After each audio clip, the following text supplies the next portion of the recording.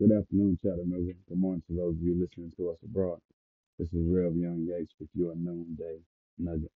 I want to dedicate today's noonday nugget to my good friend Sam Carol Anderson, who just celebrated 25 years of marriage.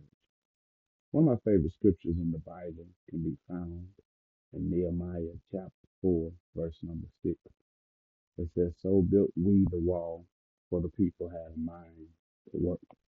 Building is necessary in many entities. Marriage is one of them. So we put a lot of interest on the wedding day. It's the years thereafter that proves the strength of the relationship. I grew up in a culture, family, and church where longevity was celebrated. And for that very reason, it made me kind of want to shy away from the sense that you're only great if you last long. Even the Energizer Bunny of my youth would testify that the longer lasting battery. But the reality of life is greatness comes as God gives it, and longevity is a byproduct of greatness. According to Nehemiah, the wall does not get built unless the people have a mind to work. But it's not just the people. I would suggest to you that many of our shortcomings come when we try to do things on our own. Psalms 127 and 1 says, "Except the Lord builds the house, then your labor is in vain." So there has to be a willingness to have a mind to work, also a willingness to help have God build your house. Your leadership should only be as strong as your followership. In certain communities in Jamaica, people build their own homes.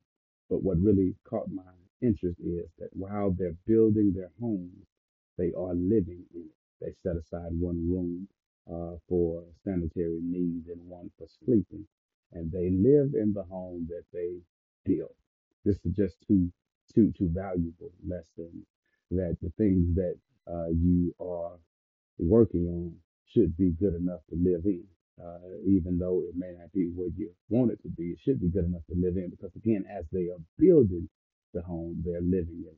But the lesson that really struck my fancy, really got my gears going in the right direction, simply suggests that if it's good enough to live in, it ought to be valuable enough to work on.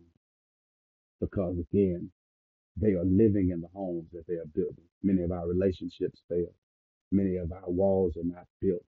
Many of our marriages may falter because we do not value where we are living. And again, if it's good enough to live in, it ought to be good enough to work on. But you cannot do it on your own because Psalms 127 says, if you don't allow God in the building process, then your labor is in vain. So at the centrality of our focus should be a Christ who leads us. At the centrality of our focus should be someone guiding us. And as we follow him, our focus won't be on the other's shortcomings because our mind will be on working. Our focus won't be on when I do not get my way because our minds will be on working. And through consistent working, we'll develop the longevity that is often celebrated. They built the wall because they had a mind to work. To catch this, it only took them 52 days to do this job because from the onset, God was at the central focus. When you put God in your building process, you'll understand that not only are you working on something good enough to live in, but you're living in something good enough to work on.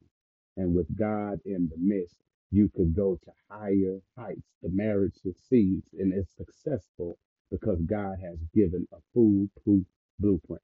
With God in the center, we focus on the God in our spouse as opposed to the shortcomings that they may have. All imperfect pieces trying to connect with other imperfect pieces to create a perfect puzzle. The puzzle is the mindset of God, says Paul, let this mind be in you that was also in Christ Jesus. And when I get mine, my mind stayed on Jesus, as the saints of yesteryear would say, Christ as my central focus. The labor will not be in vain. The testimony of longevity would prove that we built the wall because the people had a mind to work. Be blessed and remember you're on the mind of God.